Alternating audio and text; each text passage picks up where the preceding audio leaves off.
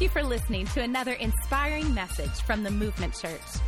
To find out more about the Movement Church, you can check out our website at theocmovement.com or follow us on Facebook and Instagram at the OC Movement.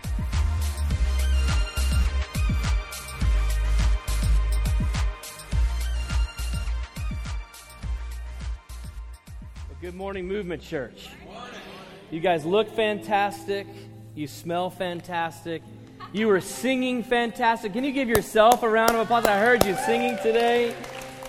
What an amazing day to be at church. Man, we're excited to see you. Honestly, this is our favorite day of the week. We love to hang out and party with you guys. And there's no better choice you can make on a Sunday morning than to be at church. I believe that Jesus is here, and that means that anything can happen.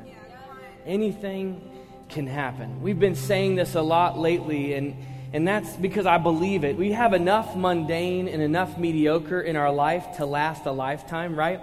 So why not spend a few moments on a Sunday and expect something miraculous? And let's not overlook the amazing things in our life as the miraculous. Great relationships and a great church to attend in a gym with amazingly yellow, white fluorescent lights. We wanted to emulate Ross, Dress for Less. So like you're shopping, we wanted you to feel that. But we are about to start a brand new series. Before I do that, I just want to talk to a few of you who call this place home. And you've been here maybe for a few weeks or a few months or maybe even a year or beyond. And yet you haven't even fully dove into the fullness of God's purpose for your life. I actually believe that each of us are created uniquely, crafted uniquely. And there's something inside of you that is literally not in anyone else on this planet. And here's the amazing thing about who God is. God crafts that and designs that uniquely, that when we bring it to the table in the church, we impact humanity. There's no greater life to live than to take that unique design that's internal and then bring it to a team and make a difference with my life. Some of you are here today and you've been a part of the church. Maybe it's your first time with us, or maybe you've been here for weeks or months and you're not yet on the dream team. Today is your day. We have some amazing men and women who set up and tear down the church, or they greet in the front, or they help watch the children, and not just watch, empower and speak life and destiny into the children. We have an amazing group of introverts who are in the back right now, pushing sliders and making sure you can see these beautiful graphics. Here, we have a team of people who made those amazing graphics. I mean, there's just amazing men and women who are a part of what we call the Dream Team, making it happen week in and week out so that you can come and experience church like this. But listen, we're missing something. It's you. It's you. And if you're not on the Dream Team, today is your day. Let's take that unique design and craft on the inside and do something spectacular with it. If you're not on the Dream Team, I want to challenge you. Text the word Dream Team to the number on the screen, and we'll help you get connected or connect the dots. Everybody's got something that you're really good at. No matter what your wife tells you, you're really good at something, I promise. And we'll help you find that. And it's on a rotation too. It's not every week. We have some crazy people who work every week, but it's on a rotation. But don't let anything stop you from jumping in and making a difference with your life. Is that cool? Thank you so much for saying yes. So I'm going to pray for us as we dive in to our series today. Before we do that, I want to just challenge you. For the next 36 minutes or so, would you open your heart and your ears? Let's hear and receive what God wants to do. In fact, I almost brought a stool today because I wanted us to take a moment and talk to us as a family. If you're with us today for the first time, we want to say welcome.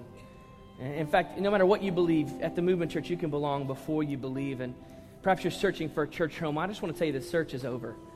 We hope you found a great church here. I want to talk to us today in a family-style discussion. Only I'm the only one that's going to talk. It's kind of exciting, just like your dad used to do. And I just kind of want to take off the garment, so to speak, of professional pastor and just share something I feel like God kind of put on my heart. for us today, not for you, for us today. So let's pray. Would you bow your heads and close your eyes as we dive into this thing? God, we just are so grateful that you're here. What an amazing song that we sang. The cross has the final word. Not my past, not my mistakes, not my shortcomings, not a failed marriage or a failed business, but the cross has the final word. I was on the cross that you said, I'm good enough because you sent your son to die that I might have life and life to the fullest. So we just thank you for that today.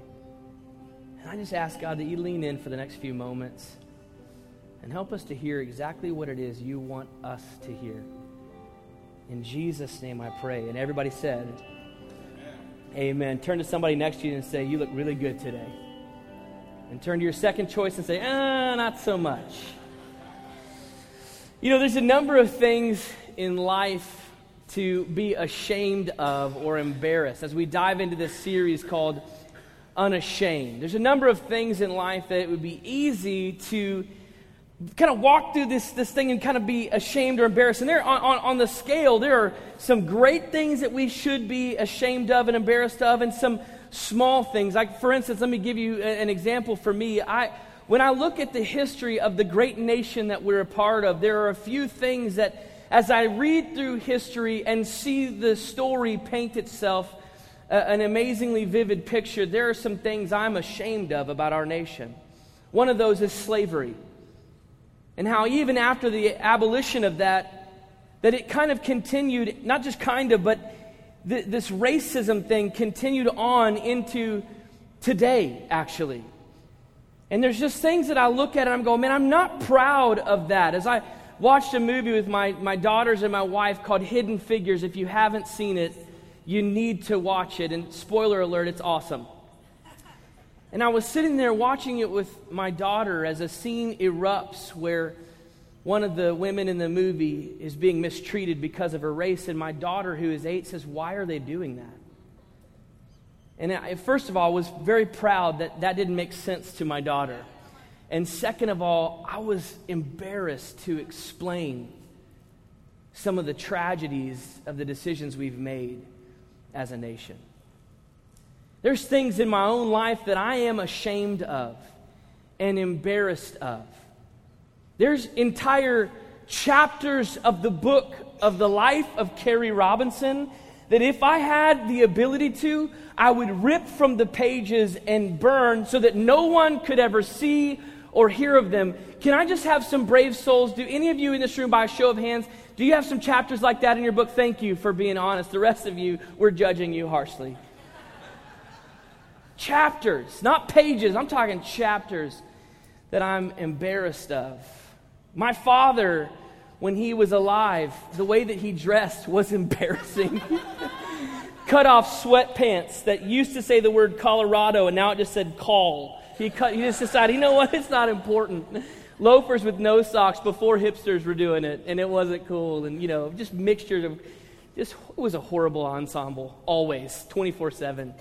And so as a young father, I felt like I need to carry that tradition so that there's some things my daughters are ashamed and embarrassed of. And just the other day, we were in Costco, and I feel like most of my sermon stories end up in Costco or originate in Costco.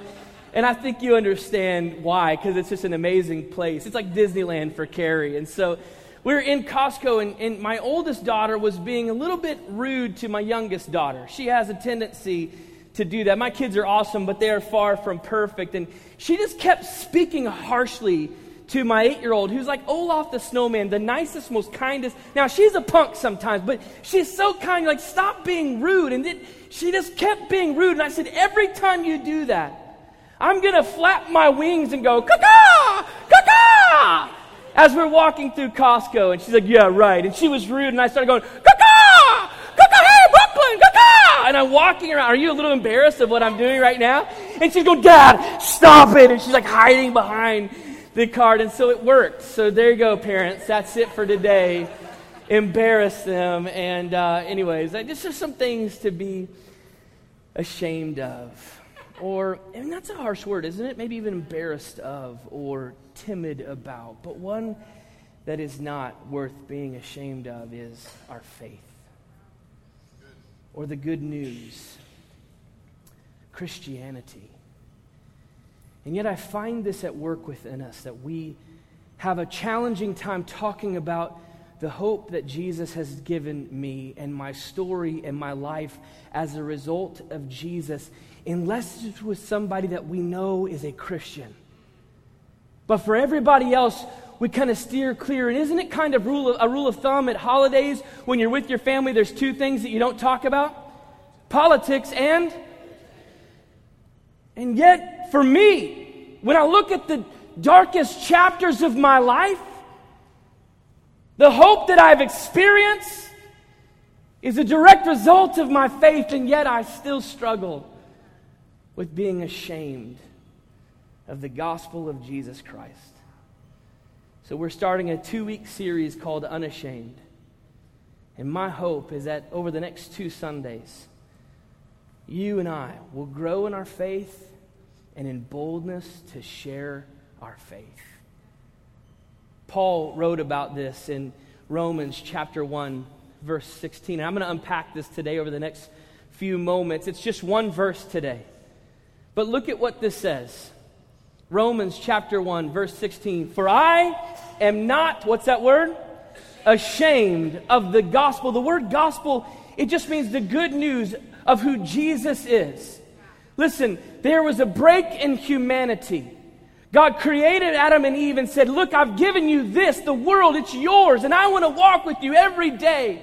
And the only thing I say is don't eat from the tree of the knowledge of good and evil. Everything else is yours. And what did Adam and Eve do? Well, actually Eve, technically, okay? I'm kidding.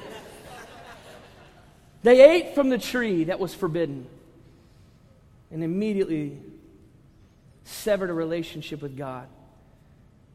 But God, in His infinite wisdom, had a plan, not a backup plan, but a plan of salvation called Jesus, who lived on this earth a sinless life. And He paid the ransom and the payment of my sin and yours in one act of selfless love.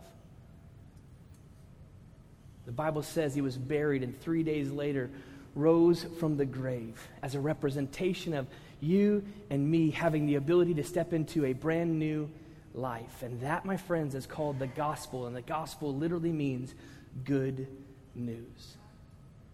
Paul says, for I am not ashamed of the gospel. Look at this. For it is the power of God for salvation to everyone who, what's that word say? Wow. Doesn't say acts perfect. Yeah, that's good. Doesn't say for everyone who doesn't have chapters in the book of their life like Pastor Carey. Right. It doesn't say for everyone who did not get in an argument on the way to church this morning. You ever notice Sunday mornings are like the most challenging to get to church? Like you want to murder people on the streets. Everything went wrong. Stop judging me right now. The biggest fights of your life erupt on Sunday mornings. That has nothing to do with my message today. He says this, for it is the power of God for salvation to everyone who believes. Look at the Message paraphrase. Look at this. I love this. It's news I'm most proud to proclaim. This extraordinary message of God's powerful plan to rescue everyone who trusts Him. So let's look at this verse in the English Standard Version and unpack for you and for me maybe some of the challenges that we face. For Paul said, I am not ashamed of the gospel, for it is the power of God for salvation to everyone who believes. Let's take that first statement. I am not ashamed. I am not ashamed. He's writing to the church in Rome. And can I just suggest to you that in a sophisticated city like Rome, it would be easy for one to be embarrassed by a gospel centered on a crucified Jewish Savior. Often we remove the context from the passages that we read, and Paul is writing to sophisticated Rome, and he's boasting of the power of a crucified Jewish Savior who was embraced by the lowest classes of people. But what does Paul say? I'm not ashamed. I'm not ashamed. Why is it that we act so ashamed sometimes? And that word seems harsh because many of you might say, I'm not ashamed of it. I believe in it. But why is it that we shy away from sharing the message of hope with the people around us? Is it perhaps because we don't want to be offensive? And we know how religion can create some issues. But I'm not talking about sharing religion. Religion is a list of rules of do and don'ts. Yeah. I'm talking about the message of hope. Yeah. This was my life before Jesus. But once he entered my life, things began to change. Perhaps it's because we don't want to deal with the rejection. I've been on a mission since last Monday to invite someone to church every single day. And right now, I'm batting just under 1,000. I missed one day. Stop judging me. And I got to tell you, for this person right here who's an I, which means I love people and I like people to love me, I gave my invitation to my barista at Portola in the Kaleidoscope. I said, hey man, I'd like to invite you to my church on Easter. And he looked at me and he said, I'll be going to, and he told me a different denomination of faith like this. I'll be going to blank. I said, oh, that's awesome. Where do you go to church? I don't, but I'll find one on Easter. I was like, dang, son, I'm so sorry. Can we hug right now? I love you. Can I get my coffee? Please don't spit in it. He slid the invitation back over to me. I was like, well, I'll put that back in my pocket. Sometimes that rejection is challenging. Maybe it's because we don't want to seem pushy. Or is it possible that in our politically correct world, which demands that all should be loved and accepted, can often fuel the timidity surrounding our faith? Wow. For some reason, we perhaps have adopted this idea, this notion that the moment I stand for my faith, that it means I'm rejecting anyone who doesn't believe that. Wow. But didn't Jesus say, in probably one of the most memorized scriptures in the Bible, in John 3:16, Jesus said this. He said, for God so loved the world that he gave his only Son, that only those that are of the Christian faith first, or only those that are willing to attend church in a junior high, or only those who don't have a really jacked up past. What does Jesus say? Whoever believes in him shall not perish, but have eternal life. Check this out. Look at this next passage of Scripture that we often forget about. For God did not send his Son into the world to condemn the world, but to save the world through him. Do you hear an exclusive gospel in this text? Do you hear a gospel that focuses on the mistakes of yesterday? Or do you hear a gospel of grace and love and mercy, compassion and hope? And isn't that why you're here today? Even if somebody dragged you, that somebody who dragged you here is probably here because of the message of grace and love and mercy and compassion and hope. And don't we want that for all those that we know? It's so funny, I meet people who, the moment they find out someone that they met, either a stranger or a parent in the pickup line, they find out they're a Christian and then they invite them to church. As if the people who already know Christ are the ones that need him the most. Don't we want the message of grace and hope and mercy and compassion for all that we know? Isn't that what Jesus said? For whoever believes. Look at what in Mark chapter 12, Jesus is talking again. Chapter 12, verse 31, and the Pharisees, the religious leaders of the day, always trying to catch Jesus saying something that was contrary to the Bible. And they said, teacher, what is the greatest commandment? Hoping that if he focused in on one rather than another, then they could use it against him. And Jesus said, you shall love the Lord your God with all your heart, with all your soul, with all your mind, and with all your strength. And the second commandment, love your neighbor as yourself. Jesus is saying the greatest way for us to live is to love God with everything that we are and to love our neighbors as ourselves. Don't you want a message of hope and grace and peace for all that you know? When we hold back on the good news, when we remain silent or bound by fear, we're limiting people from the message of the gospel of hope. I love this statement by Martin Luther King. I'm sure you've read it before, but he says, our lives begin to end the day we become silent about things that matter most. I can't think of anything that matters more than the message of Jesus. That's why Paul said, I'm not ashamed of the gospel. This next statement we'll focus in on is, for it is the power of God for salvation to everyone. It is the power of God. One theologian said this, the good news of Jesus Christ has inherent power. We do not give the gospel power. We only stop hindering the power of the gospel when we present it effectively. Listen to me. The gospel is not advice to people, nor suggestions that they should lift themselves up out of the muck and mire of life. It is power. It lifts people up. Paul does not say that the gospel brings power, but that it is power, and God's power at that. I love what the prophet Isaiah wrote in the Old Testament in relation to who Jesus is, and in relation to us. Chapter 61 is a life chapter for Megan and I. And really one of the passages of Scripture that when we decided to start this church, we kind of set that as the foundation stone for our life. And Isaiah starts him with this, the Spirit of the Lord God is upon me. That word Spirit in the original Hebrew, the Old Testament was written in Hebrew, not in English. The original Hebrew is Ruach. Somebody say Ruach. You got to go, just don't spit on the person in front of you. And that means the breath of God, or the power of God. Last week we talked about the power in God's breath. Because the Lord has anointed me to bring the good news to the poor.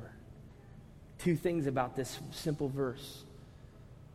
Because the Lord has anointed me to bring the good news. The good news is the gospel, and the gospel is Jesus.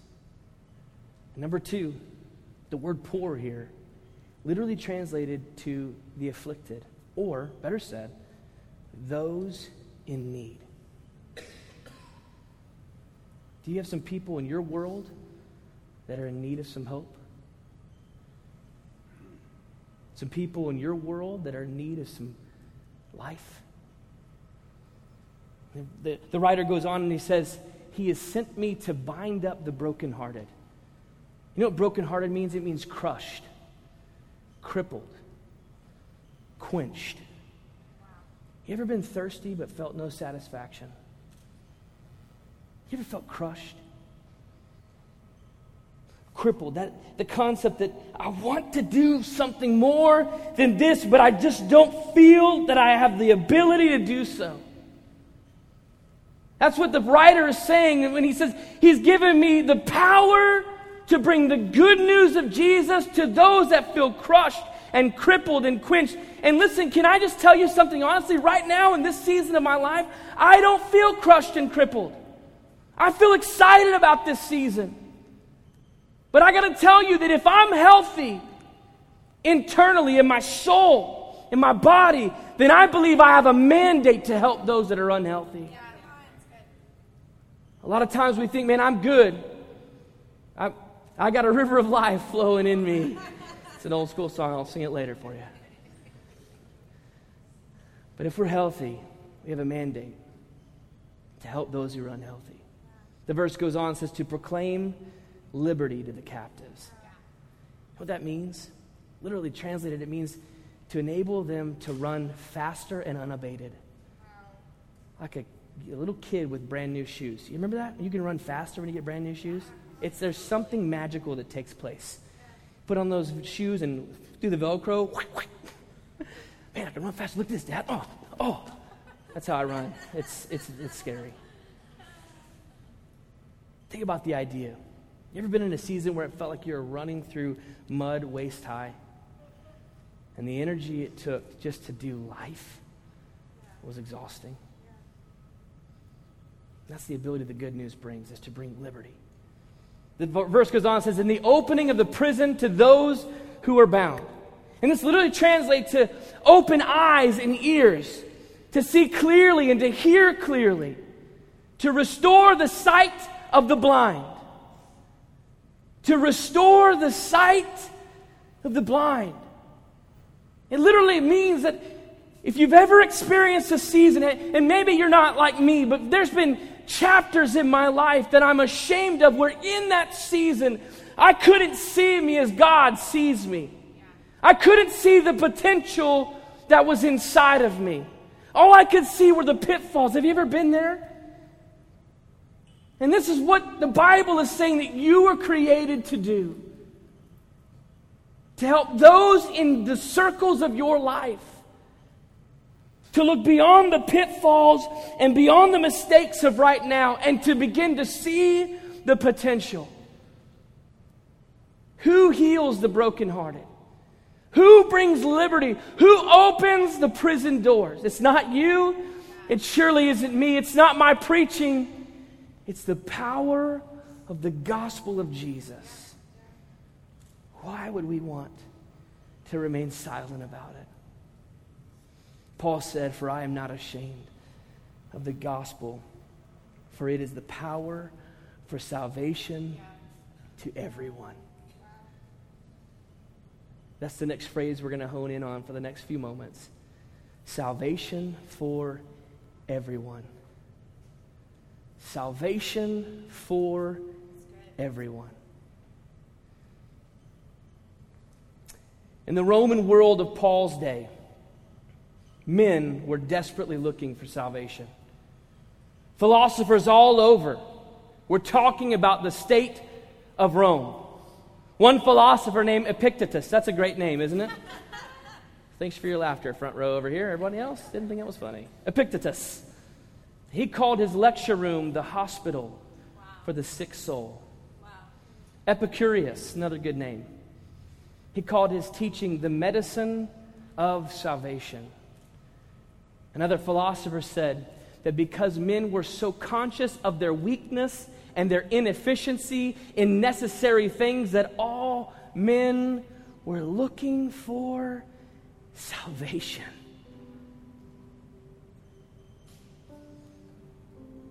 When God created man, He created us with an intrinsic need for Him.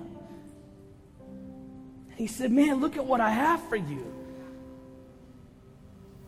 It's yours. Just stay away from this because it's not worth it. It will bring shame and pain and guilt, and you don't need it. And man, in its infinite wisdom, as many of us do, and many of us can relate, went after that which we should not have. And a separation occurred, but God said, I'm not done writing your story yet. And since that moment in history, man has been desperately searching for salvation. Desperately searching for hope, for fulfillment. These philosophers described in such detail the same challenges that we face today. The correlations between ancient Rome and America are frightening. We live in a society that thrives on personal success, and usually that success is measured by the lens of comparison. An entire generation straining hard for affirmation, one selfie at a time. Someone tell me I'm valuable. Someone tell me that I'm wanted and needed. Someone celebrate me. Why? Because I achieved what I wanted in life, and yet I found it lacking. I followed my heart, and it got me in trouble. Now I'm trapped in a coffin of my own demise, longing for freedom, salvation. And guess what? There's grace and mercy, forgiveness, redemption, power and hope. And it's not found in a corporate achievement or stockpiling a 401k, although those are important. It's not found in the number of friends that you think you may or may not have. It's not found in any possession, any accolades, or any accomplishment. But it's found only in Jesus. The good news, the gospel, for which I am unashamed. Why would we be timid when it comes to our faith? You know, Jesus was asked after he said that, hey, love God with everything that you have and love your neighbor as yourself. These religious leaders were trying to trap him. Well, who is my neighbor then, Jesus? Who is my neighbor? Because they fell into the pitfalls that you and I fall into, that, well, if they say that they're Christians, then great, let's get them into church. But they were missing the point, and he told the story of a man who was on his way to market. And he was a Samaritan, which meant he wasn't a believer. I get choked up because I feel if we miss this, we miss an opportunity. Said along the way to the market, the Samaritan was besieged and fell upon by robbers who beat him severely, stole everything that they had, and left him for dead on the side of the road. Jesus goes on to tell the story. He wasn't a Samaritan, I got it wrong. He was a Jew. He was a believer. I could see that in my wife trying to tell me I'm saying it wrong. Story goes on. A religious leader comes by in the name of Pharisee, and he sees this Jew who's been beaten to within an inch of his life. And because of religious ceremony, that I can't be unclean, I can't touch anything that is unclean like this, I can't go help him. So he crossed to the other side of the road and looked away and walked on. A little bit later, another religious person came by and saw this, but ignored it, put his head down, crossed over to the other side of the road and walked on. The man is lying there, lifeless, clinging desperately to some form of hope. And along comes a Samaritan. You've probably heard the story. It's where the term the Good Samaritan comes from. He sees the man lying on the road. He picks him up. He takes him to a hotel, and he bandages his wounds. And he pays the hotel concierge. Take care of this man. I'll cover everything. You make sure a doctor sees him. And when he's well, I'll come back and take care of anything that I need to. Jesus looked at the religious leaders and those that were centered around him and said, who was the neighbor in that moment? They said the Samaritan. And I just wonder, who in our life may be lying in life like that man beaten on the side of the road? And in Orange County, it looks different. Because in Orange County, if I was to say, hey, we're going to Santa Ana to feed the homeless, we could probably rally the troops to go do that.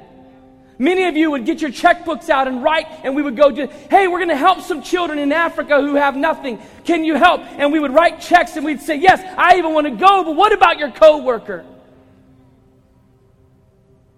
who wears the suit perfectly, but his marriage is falling apart? Your fellow student at the junior high or the high school or the college that you go to, that you sit next to in that class day in and day out. Perhaps they're the man lying on the road that desperately needs hope. And here's the crazy part. God in His infinite wisdom orchestrated, designed, and structured your life to cross paths with that very individual. And if you don't share the message of hope, the message of faith and life, grace and mercy, who will? Who will? I think a question worth asking is, am I ashamed of the gospel of Jesus Christ? Am I ashamed? You don't have to overcomplicate it. You don't have to know how to preach like I do. But you know what you can do? You can share the story of hope in your life. I don't have all the answers, but I can tell you this. My life was a wreck. I found Jesus, and now I'm on the right track.